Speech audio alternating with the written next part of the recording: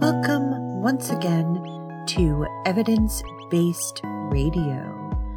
I am still recording from my bedroom, but let us not dwell upon that. As always, you can find this and previous shows as a podcast on your favorite podcatcher or via the website evidence-basederrata.com.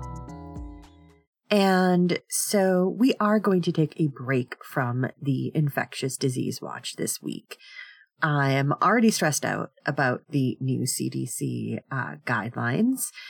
They make me very grumpy, and I'm stressed out about other things too. So yeah, people I know are getting side effects from the monkeypox vaccine, which is not great.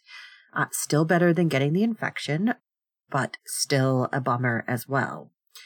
And so I just want to concentrate on some neat and interesting things tonight. And so we're going to be talking a lot about color and visualization and how to perceive things. And I think it's going to be interesting. I've been enjoying kind of exploring more material sciences recently, and so all of this is going to be kind of around that subject. So let's start with the story that I did not get to last week.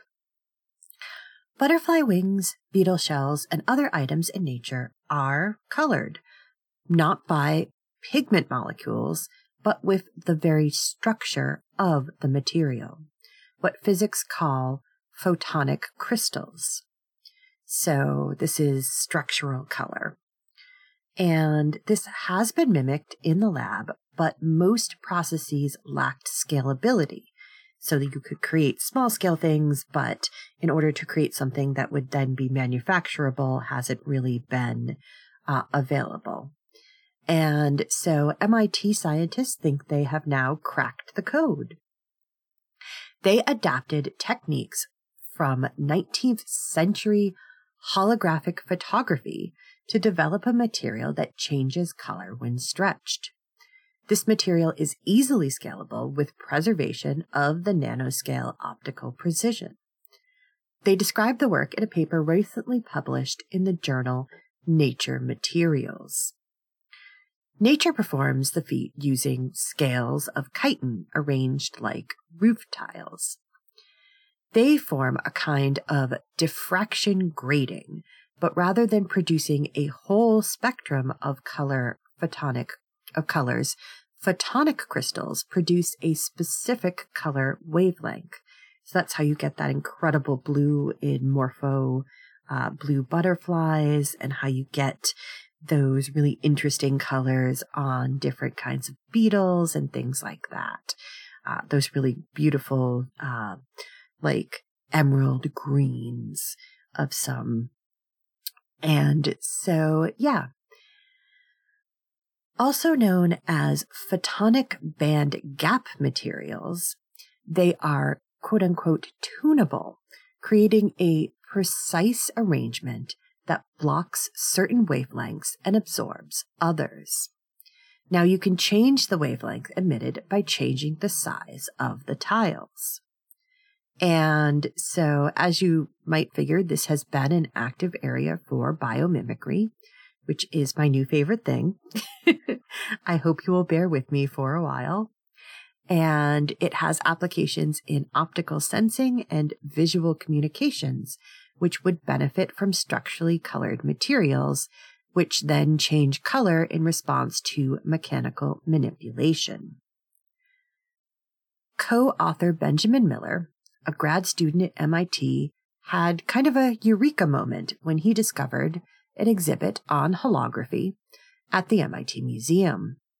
Delving into the history of holography, he found the work of French physicist Gabriel Lippmann. In 1886, Lippmann became interested in finding a way to photograph the colors of a solar spectrum. After a bunch of trial and error, he achieved his goal in 1891 and produced several color photographs, including that of a stained glass window, a colorful parrot, and a self-portrait. Now, he achieved the color photographs with a process that involved the image passing through a glass plate coated with a transparent emulsion of silver halide grains attached to a liquid mercury mirror, or I think immersed in a liquid mercury mirror. This allowed the light to travel through the emulsion, hit the mirror, and be reflected back into the emulsion. Now, of course, don't try this at home, kids. Mercury is very dangerous, even though I have to say I have a very vivid recollection of my high school physics professor just kind of playing with some in his hand one day and then using it to, I can't remember if it was the mercury, if it was something else, but I think he used the mercury and he nickel plated a penny. And I just remember that there was this plume of green-brown, smoke that welled up. And he was like, "Oh yeah, don't breathe that in." And he was doing this in the middle of the classroom, nowhere near a hood, an exhaust hood, nowhere near anything. Yeah, that was an interesting class. That was AP Physics, and I did not do very well on the test because he didn't really, that was a trip. He was definitely, I don't think, very well qualified to teach young children. Oh, goodness, the wild days of yesteryear. Anyways, and so the resulting interference pattern exposed the emulsion at different depths, encoding that pattern into the emulsion. After several minutes of exposure, the plate was removed from the liquid mercury and processed. To view the image, one turned the plate upside down, attached a prism to the surface, and then lit the plate from the front at a perpendicular angle with white light. And so this would cause the laminate to reflect the light waves that had made the original interference pattern. So pretty, labor intensive, but it was cool to have the ability to capture that color. But of course, because of that, the process never really caught on. But of course, holographic materials have continued to evolve and develop. And one of the other things that I saw recently, in the Museum of Fine Arts in Boston, it's not really a hologram, but it was this amazing piece where someone had taken glass and created a kind of a wedge shape, and embedded in the glass was a single sort of plane of an image of it was abstract, but it kind of looked like rocks. And when you moved around the piece, your perspective would change every time, and your ability, what you could see and how the flat plane looked, it, had all of these 3D characteristics that were fascinating. It's so amazing. If you are in Boston anytime soon, it was in one of the rooms for modern art. I don't remember which one, I'm sorry. But it was really amazing. And you kind of have to experience it. I had to take a video in order to even make sense of it for anyone else. And so, very awesome. And I do, unfortunately, not know the artist, but it's just so fascinating what people can do with, crystals and optics and things like that. And so the team, back to our holographs, the team was able to use a projector to imply images to a commercial elastomeric photopolymer placed against an aluminum sheet. Once the images were created, they were able to peel the holographic film off of the sheet and stuck it to a black elastic silicone substrate. When stretched, the colors change since the stretching and thinning of the film cause the nanoscale structure to reconfigure. It shows red where things are thinnest, shifting to blue where they are thickest. Pressing things into the red film, like a finger, left detailed green imprints. Now that we've cleared this scaling hurdle, we can explore questions like, can we use this material to make robotic skin that has a human-like sense of touch? And can we create touch-sensing devices for things like virtual augmented reality or medical training, said Miller.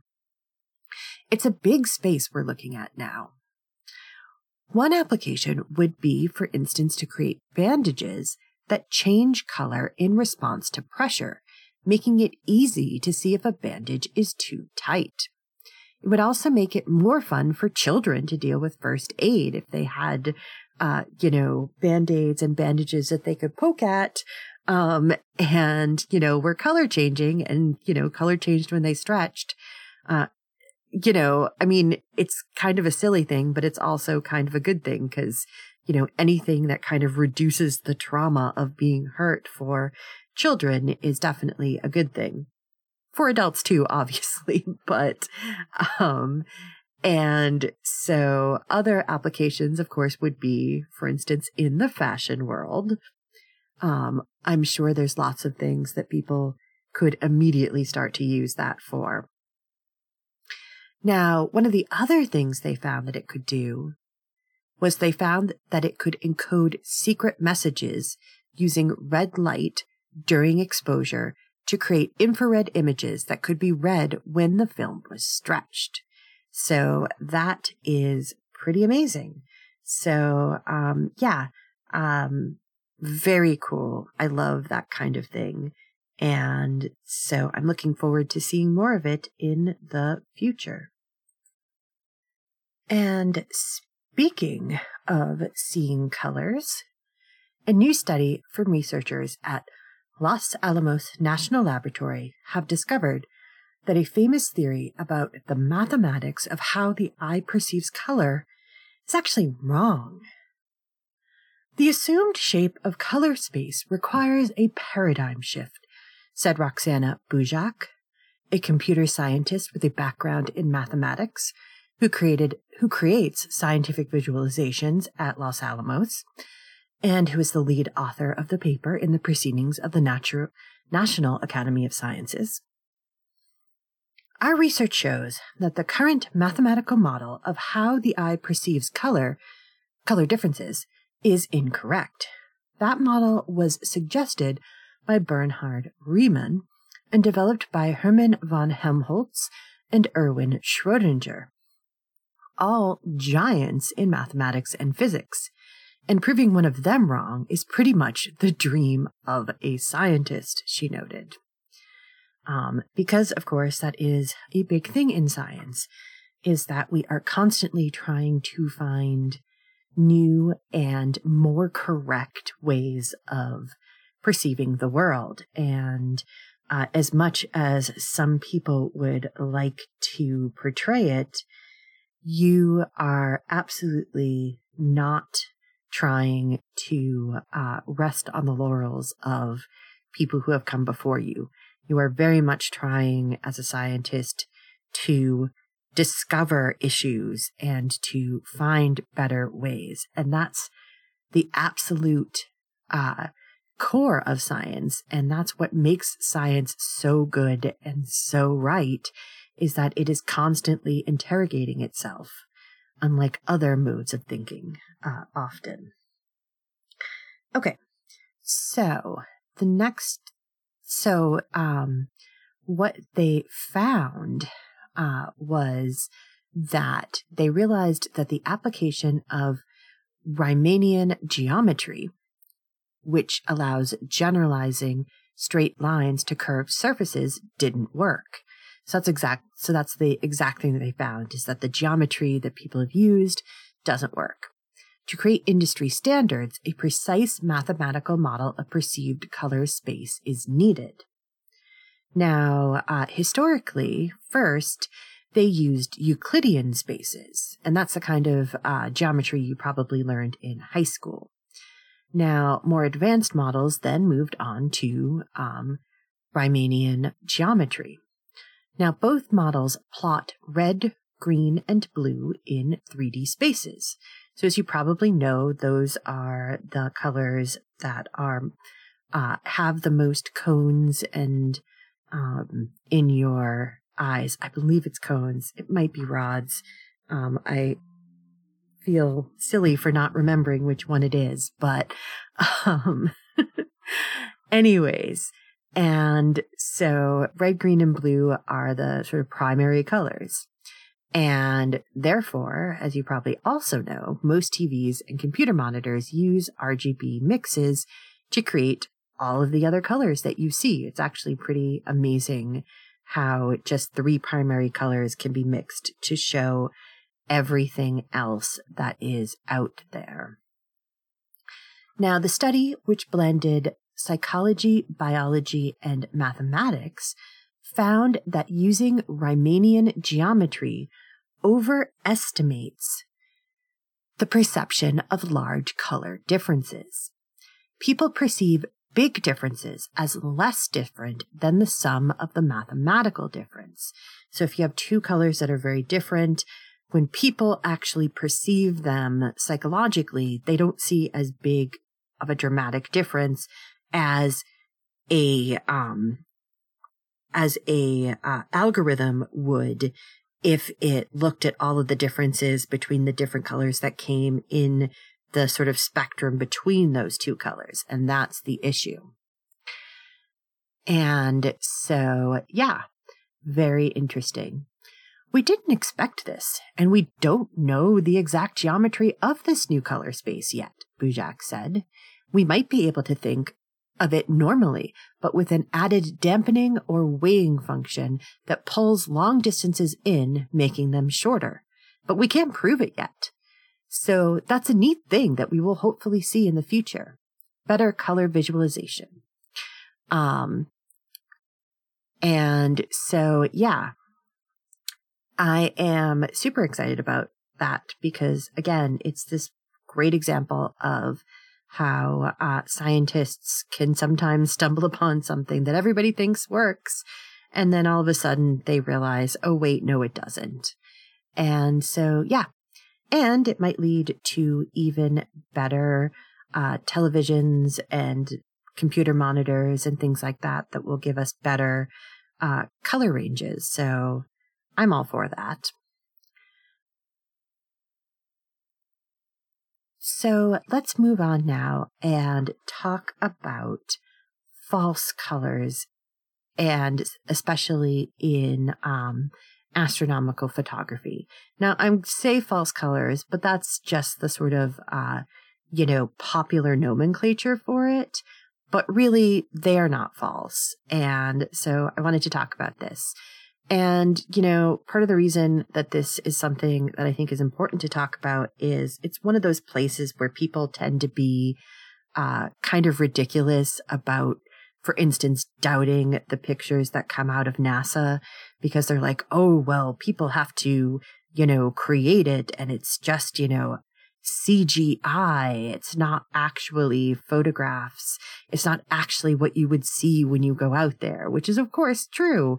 Because it's not that kind of light doesn't work that way. You can't just go and look for visible light from galaxies that are hundreds of light years away. That's not how that works. That's not how any of that works. And so, obviously NASA has to do processing of the imagery, and it is absolutely 100% scientific and absolutely 100% real. So, yeah. And of course, a big reason why people are talking about it is with the release of that first set of photographs from the Webb telescope. And as I've mentioned, remember that is the David Webb, aka Jason Bourne, not James Webb telescope. So I have renamed it in my own reality, taking a page from Adam Savage. Now, of course, the Webb doesn't view things in the visible spectrum, so you have to have processing. The Webb looks out toward the far reaches of the universe and collects infrared and near-infrared light. And so it's up to what are called image developers to turn the data from the telescope into a gorgeous picture that we can all admire and get excited about.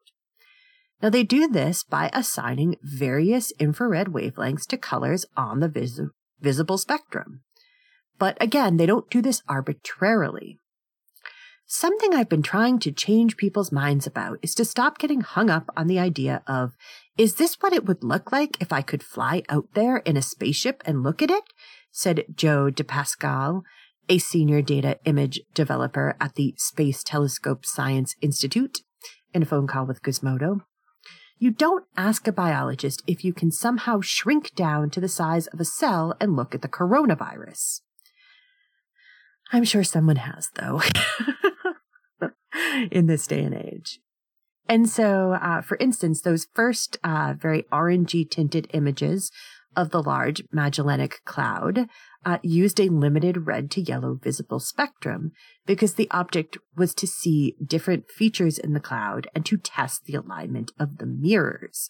And so there wasn't a need for a full spectrum treatment because that's not what those images were for. They weren't for being properly studied as far as the very fine details. They were just a calibration. And so now, with images being released both to the public and to researchers, they need to be full spectrum. Because even for researchers, sometimes you want to be able to you can find better details by looking at them in that visible light spectrum. And so, of course, visible light is a tiny part of the electromagnetic spectrum. And so light that was once visible from distant galaxies has actually been redshifted toward the infrared spectrum. And so that's why a lot of telescopes are now created that gather radio, ultraviolet, X-ray, and infrared light, among others. Visible light telescopes obviously still exist and are still very, very cool. And there's been some great new mirror technology that is also helping them to see more and further, just like the Webb. But all of these other color spectrums are also very present and very good to be able to sample because, a lot of the light in the universe is in those other wavelengths. But getting back to those kinds of spectrums, the Webb detects infrared waves that can penetrate thick clouds of gas and dust in space, which allows researchers to visualize objects that would otherwise be obscured. So that's another big thing. And again, light from the most distant galaxies has moved from the ultraviolet all the way through the visible and into the infrared. These are instruments that we've designed to extend the power of our vision, to go beyond what our eyes are capable of doing to see light that our eyes are not sensitive to, and to resolve objects that we could probably see with just our eyes, DePascal said. I'm trying to bring out the most detail and the most richness of color and complexity that's inherent in the data without actually changing anything. And so it turns out that there's so much raw data in an image from the James Webb that it actually even needs to be scaled down before it can be translated into the visible spectrum at all. It also needs to have extraneous noise, such as cosmic rays and reflections from bright stars, stripped away to be able to reveal the true picture. An unprocessed picture basically looks like a deep black velvet sky dotted with faint points of light. Very pretty, but not exactly helpful when trying to really visualize what's going on there. So they had you can see examples of, unprocessed and processed images online. And yeah, it's definitely very pretty, but more like when they just start turning up the lights in a planetarium kind of a image, with just the sort of old-fashioned specks of light, not even as bright as the kind of lights that you would get to stick on your ceiling. So not exactly easy to see. Representative color. Oh, sorry. I think there's some connotation that goes along with quote unquote colorizing or false color that implies there's some process going on where we're arbitrarily choosing colors to create a color image. De Pascal said, representative color is the most preferred term for the kind of work that we do, because I think it encompasses the work that we do of translating light to create a true color image, but in a wavelength range that our eyes are not sensitive to. And so, longer wavelengths are assigned redder colors, while shorter wavelengths are assigned bluer colors, just as in the visible spectrum. And so this process is called chromatic ordering. And so the amount of colors represented equals the number of wavelengths that were present in the original data. In addition, what elements are being imaged can also impact coloring. So if you're looking at you want to look at what elements are in specific things, and you have two of them that both emit in the same color, one might be shifted to another color in order to better visualize the data behind the image. So say if you wanted to look for oxygen and nitrogen, and they both emitted in red, you might shift one of them to green in order to be able to more precisely see where those two elements are emitting from. And that's just an example off the top of my head. I don't believe that they both emit in red, just to be full transparency. And so, yeah, it's a process. And this process is both art and science, but it is not painting a false reality. The image processors also work with instrument scientists to determine which features should be highlighted in an image. In one, the piping hot gas of a galaxy, and, for instance, in another, a cool dusty tail. And there are also different instruments on the web that can affect the images. When imaging Stephan's quintet, the MIRI instrument saw mostly hot dust, but when combined with the NIRCam data, a smattering of distant galaxies are seen glowing throughout the background. The team actually apparently referred to these as skittles. De Pascal and Alyssa Pagan, a science visuals developer at the Space Telescope Science Institute, both worked on the web images. It's a balance between the art and the science, because you want to showcase science and the features, and sometimes those two things don't necessarily work together, Pagan explained. And in fact, the first shots of the Carina Nebula's cosmic cliffs featured more ionized blue gas than red dust. Scientists asked the imaging team to tone down the gas in order to be able to better see the structure of the dust and gas.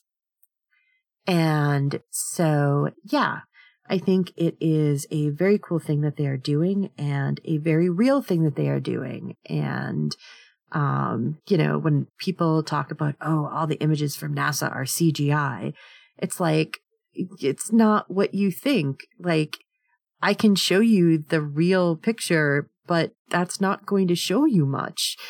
And especially since you're not an astronomer who doesn't know how to interpret that kind of data. And so that's frustrating. But for those of us who do believe in science, it's pretty amazing what people can do in order to give us these visualizations. Okay, we are going to take a break to do some show promos and some PSAs.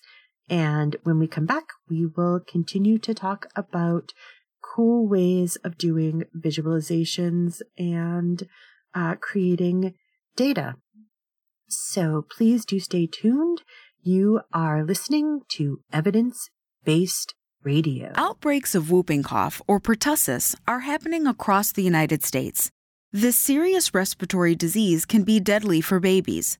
By getting the whooping cough vaccine, called Tdap, during the 3rd trimester of each pregnancy, women can pass antibodies to their babies to help protect them until they're old enough to receive their own vaccine. Learn more at cdc.gov/pertussis/pregnant. That's pertussis, PERTUSSIS.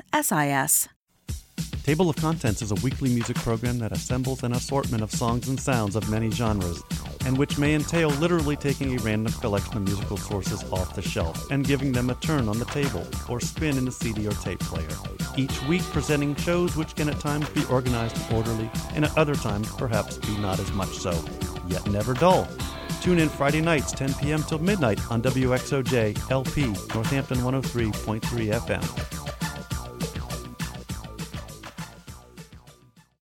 There are everyday actions to help prevent the spread of respiratory diseases.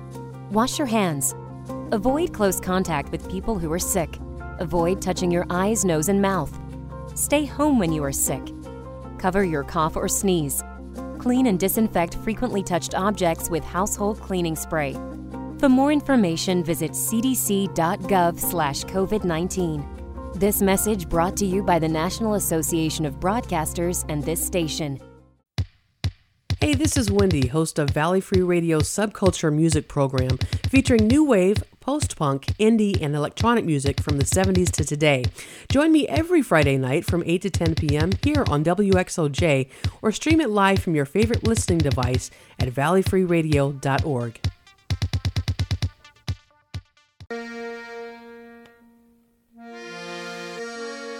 The Forbes Library staff would like to remind you of the incredible resource that you have in your local public library.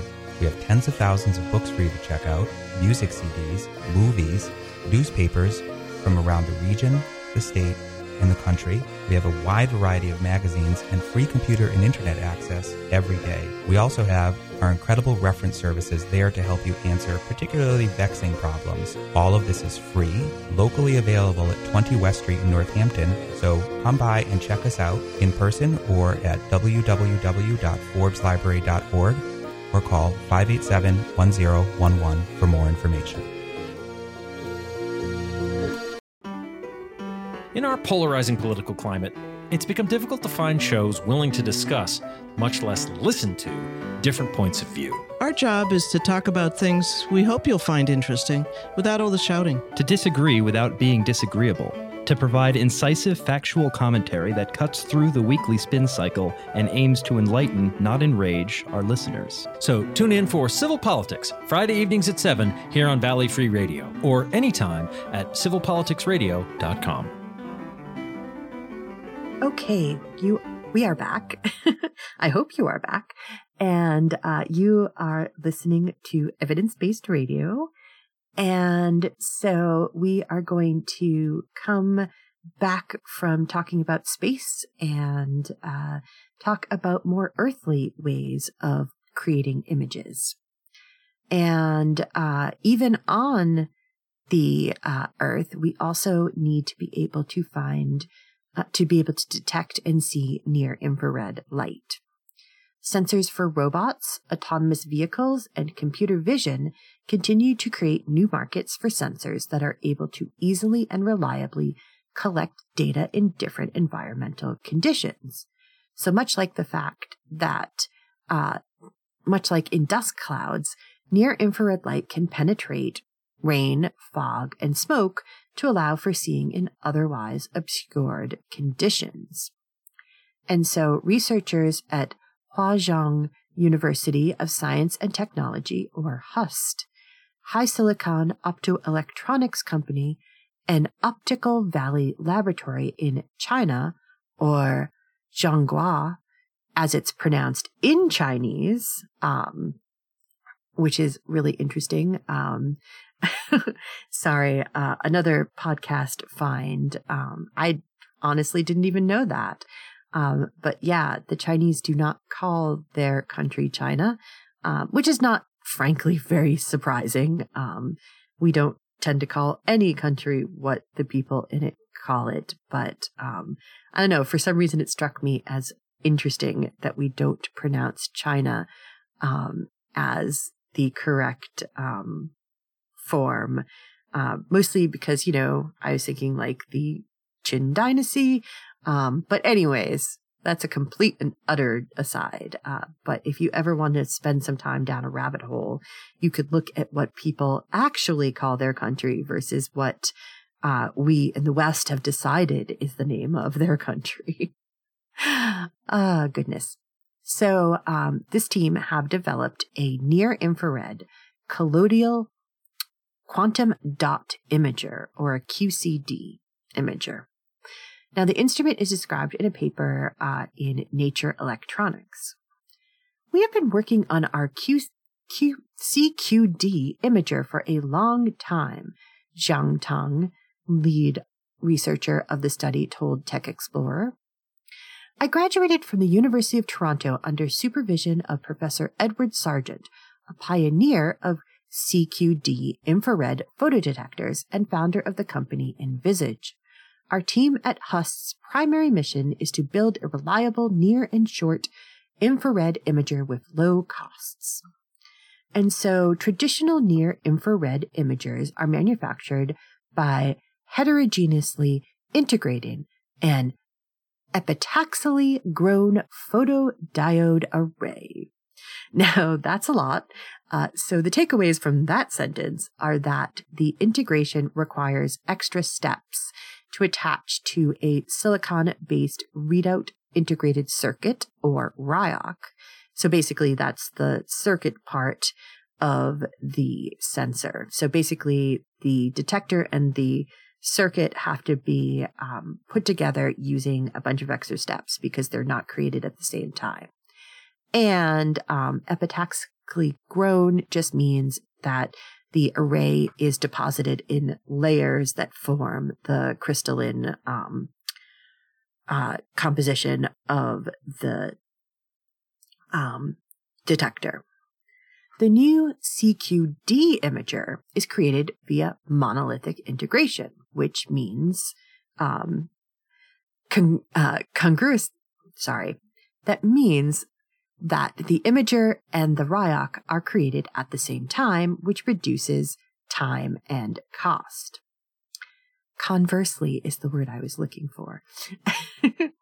QCDs are semiconductor crystals of nanometer size that contain surfaced ligands, which allows them to disperse in solvents.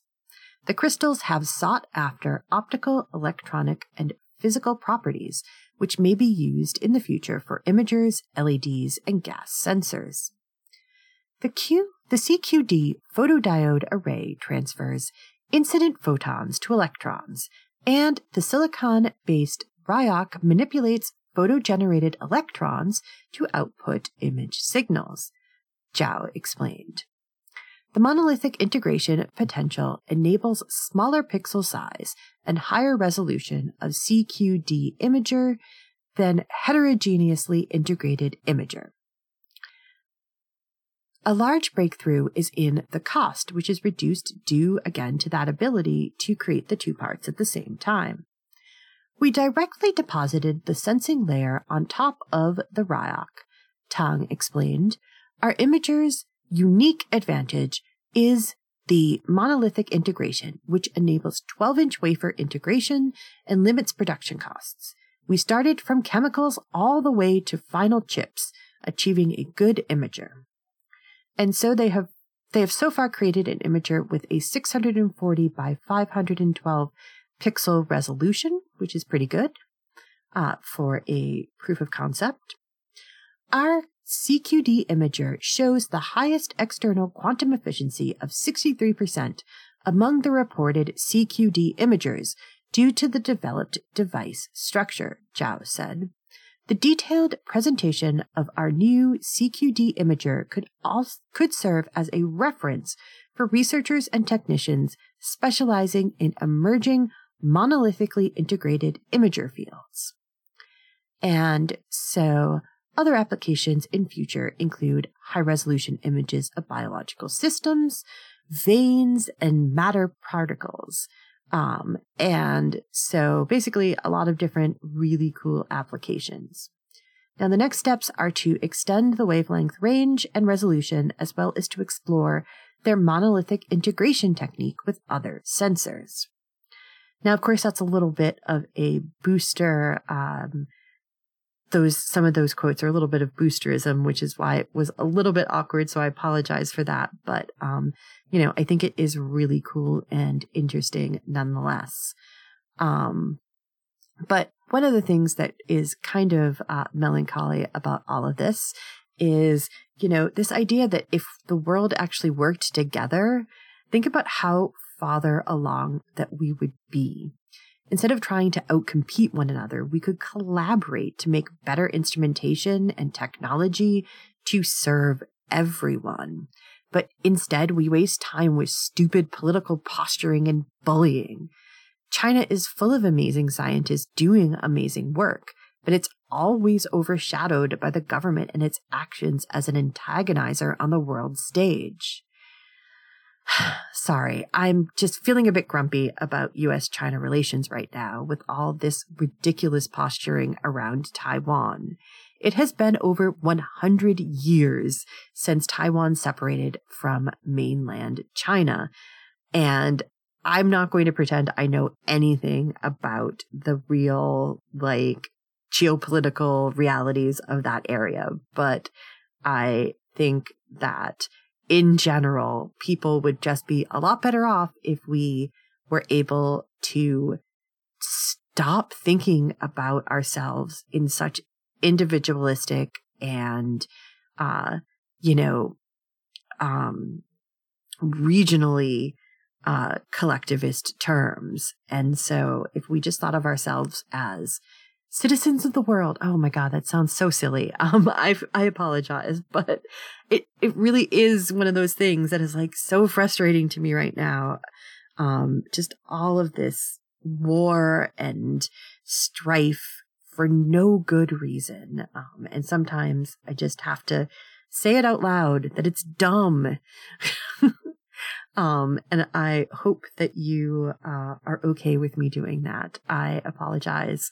And I will now get back to the neat science.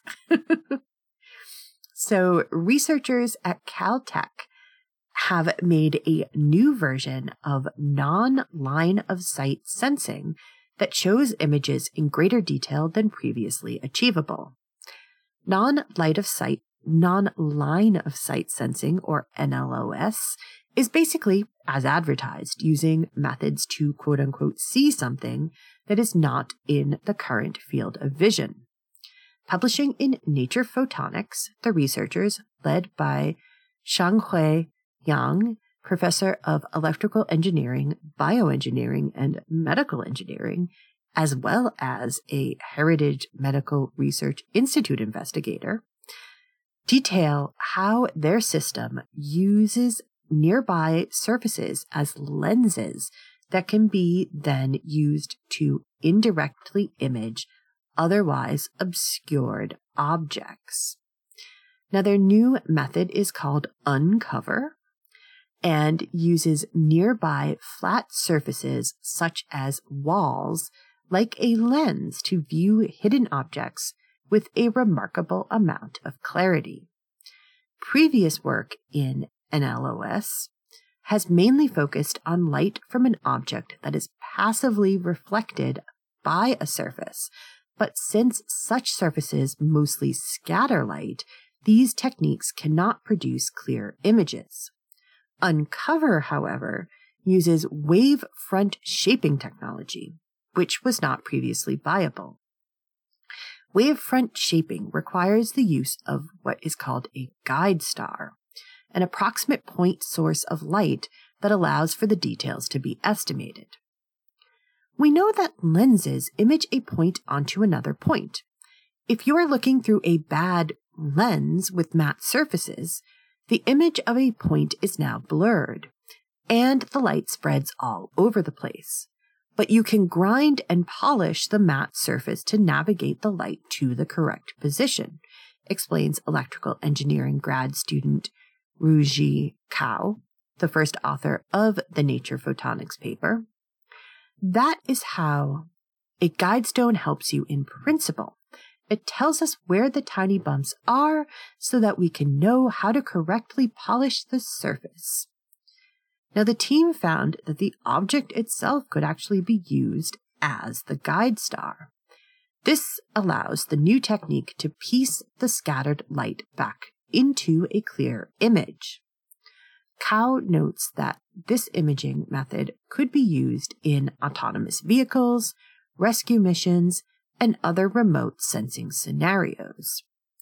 We can see all the traffic on the crossroads with this method. This might help the cars to foresee the potential danger that one is not able to see directly. And so that was one of the big ways in which they suggested this could be used, which is that if you have a vehicle and you're driving along and there's someone coming at you from a side road that you can't see, then the car could be able to detect that person, or say someone's running and not paying attention, and the car could then stop itself so that you would not have a collision, which I think is pretty cool. I have very mixed feelings about autonomous cars. I get that there are a lot of good arguments for autonomous vehicles, but I am not yet convinced. I am definitely not yet convinced that the algorithms are robust enough in order to really sort of unleash autonomous vehicles on the road. I think that you should always, that there always needs to be someone who is actually able to take charge of the vehicle and to really make sure that there is human perception there. And obviously it is still a developing technology, and as so is all of basically AI. And so in the future, we might be able to do better, but I have to say that I am not particularly that impressed by current autonomous vehicle trials. And I think I've talked about this before, so I don't want to belabor the point too much, but I definitely think that I will continue to enjoy driving myself in my own car for some time to come. Not that I could afford a new autonomous car at any point in the relatively near future, or potentially ever. So that's a moot point. Because of course, that's the other thing, is that these kinds of technologies are first available to the ultra rich, of which we continue to have way too many. But okay, we're not going to do that tonight. I am trying to talk about cool things and not delve into unfortunate things tonight. So that is very cool. And actually, there's another application. So it could be useful not just on Earth, but in future exploration of space, and especially in places like the moon or Mars or things like that. We are counting on the rovers to take images of another planet to help us develop a better understanding about that planet. However, for those rovers, some places might be hard to reach because of limited resources and power. With the non-line of sight imaging technique, we don't need the rover itself to do that. What is needed is to find a place where the light can reach, explained Cao.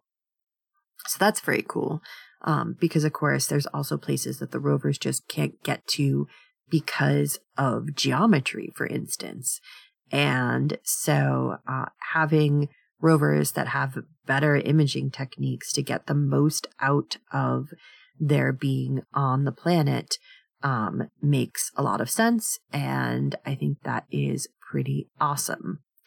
And so, yeah, I do think that these technologies are pretty amazing. I just, that whole thing, like a lot of these are like, oh, they could be used to make autonomous cars better. I'm just like, yes, they could. However, yeah. Okay, so we're going to move on now to another form of visualization.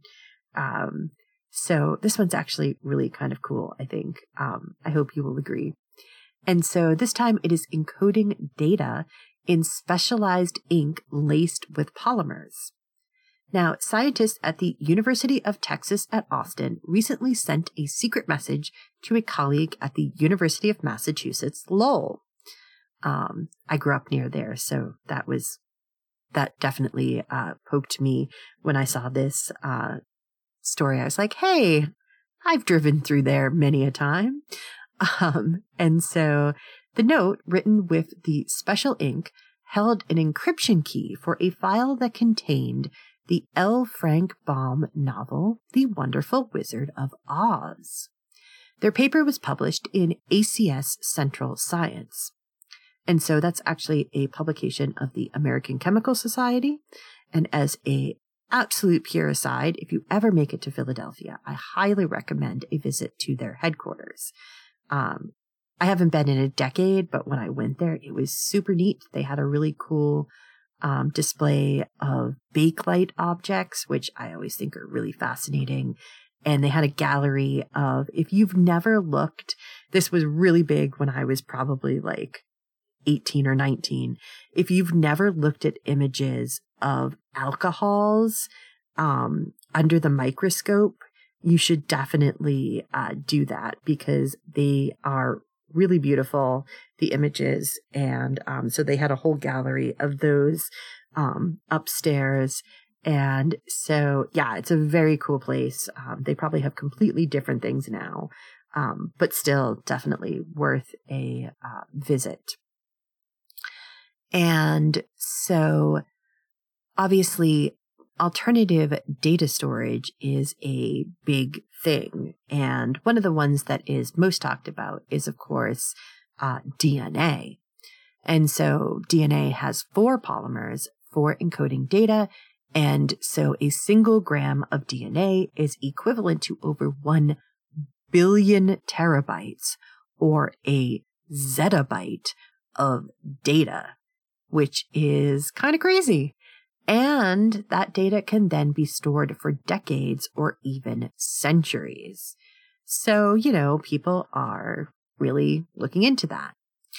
Now, they're also looking into novel ways to do that. So recent examples of this include researchers at ETH Zurich fabricating a 3D version of the Stanford Bunny, a common test model in 3D computer graphics. And that was actually created in 1994, basically from the scan of a ceramic bunny. And so it's very cute. So the printed version, the 3D printed version, contained the directions for reproducing the printing, with around 100 kilobytes of data stored in the figure due to the inclusion in the printer plastic of DNA containing nanobeads. Researchers at the University of Washington recorded K-pop lyrics directly onto living cells by using a DNA typewriter. K-pop. My favorite, that is one of my problematic faves. Oh, so problematic. Anyways, DNA, though, can have its pitfalls. Say that 5 times fast. So other ways of storing a lot of data in a small space are also being developed. So researchers at Harvard used a combination of fluorescent dyes printed onto an epoxy surface in tiny dots. The mixture of dye in each dot encoded information that was then able to be read with a fluorescent microscope. They used this technique to encode a paper on electromagnetism and chemistry by 19th century physicist Michael Faraday, as well as a JPEG of Faraday himself. Researchers at Harvard also found that using non-biological polymers could do the trick. In 2019, they used commercially available oligopeptides on a metal surface to create a quick and inexpensive proof of concept. Now again, the latest research comes from researchers at the University of Texas, including co-author Eric Anslin. This team used sequence-defined polymers, or SDPs, as the storage medium. These are long chains of monomers that each correspond to one of 16 symbols. Because they're a polymer with a very specific sequence, the units along that sequence can carry a sequence of information, just like any sentence carries information in the sequence of letters, Anslin told New Scientist. But these are bigger than DNA and don't store as much information, since storing more data with each additional monomer becomes increasingly inefficient and makes it harder to decipher with current instrumentation. So short SDPs must be used, limiting the amount of data available for storage. But Anslin and his team have found a better way to store data.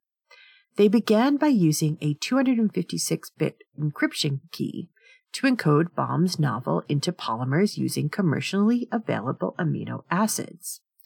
Each sequence consisted of 8 oligorothanes, each 10 monomers long. The middle 8 held the key, while the end monomers served as placeholders for synthesis and decoding. The placeholders were fingerprinted with different isotope labels, such as halogen tags, to indicate where each polymer's encoded info fit into the final digital key. They then scrambled them together and used depolymerization and liquid chromatography, mass spectrometry, to decode, quote-unquote, the original structure and encryption key. They then tested this out by adding the polymers into an ink created with isopropanol, glycerol, and soot. They then wrote a letter to James Ruther at UMass Lowell. The letter said, "Dear Professor Ruther, I hope this letter finds you well in Lowell. The molecular encoding project is moving along nicely. I look forward to chatting soon. Best regards, Anslin Lab." Ruther's lab was able to do the same translation and decipher the novel. The team was able to store 256 bits in the SDPs without using long strands.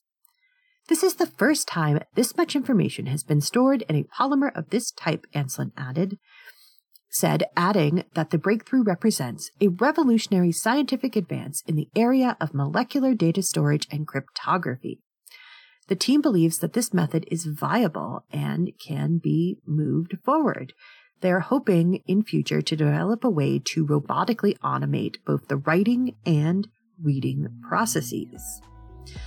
Okay, that is all the time we have for tonight. I hope that you learned some neat stuff, and I hope that you have a good week. Good night. Evidence-Based Radio is a member of the PlanetSide Podcast Network. To learn more, go to planetsidepodcasts.com. The theme song is Widgeon by Birdboy. Purchase the full song at smarturl.it/birdboy.